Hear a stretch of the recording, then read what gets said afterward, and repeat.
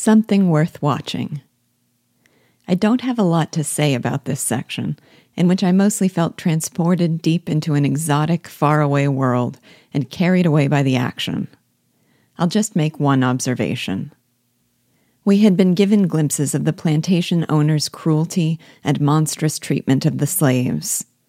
There was Dauvergne's characterization of his uncle, in whom despotic power had taken away the gentler feelings of humanity, and who, irascible by habit, deliberately sought out objects for his wrath.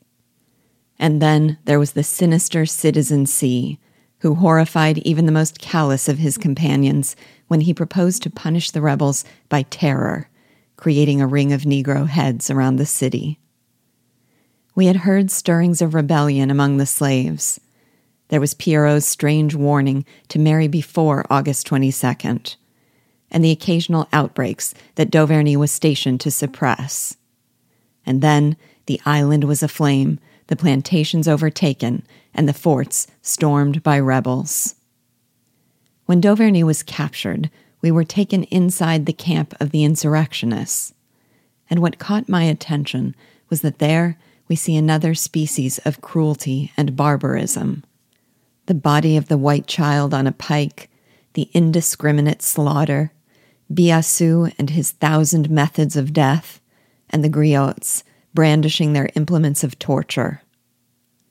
In Hugo's 93, with its backdrop of the French Revolution, there was little doubt that our heart should be with those who sought to overthrow tyranny and establish a republic of equals. And yet, there was a sense, as we got to know the hearts of the leaders on either side, that it wasn't clear where our loyalty should lie. Something similar seems to be going on here. There is no doubt that Hugo supports the dismantling of slavery. But once again, we find villains and heroes on both ends of this brutal conflict, and we feel a developing allegiance not to one side or the other, but to something that transcends them both. That's all I will say for now, but it's a theme worth watching.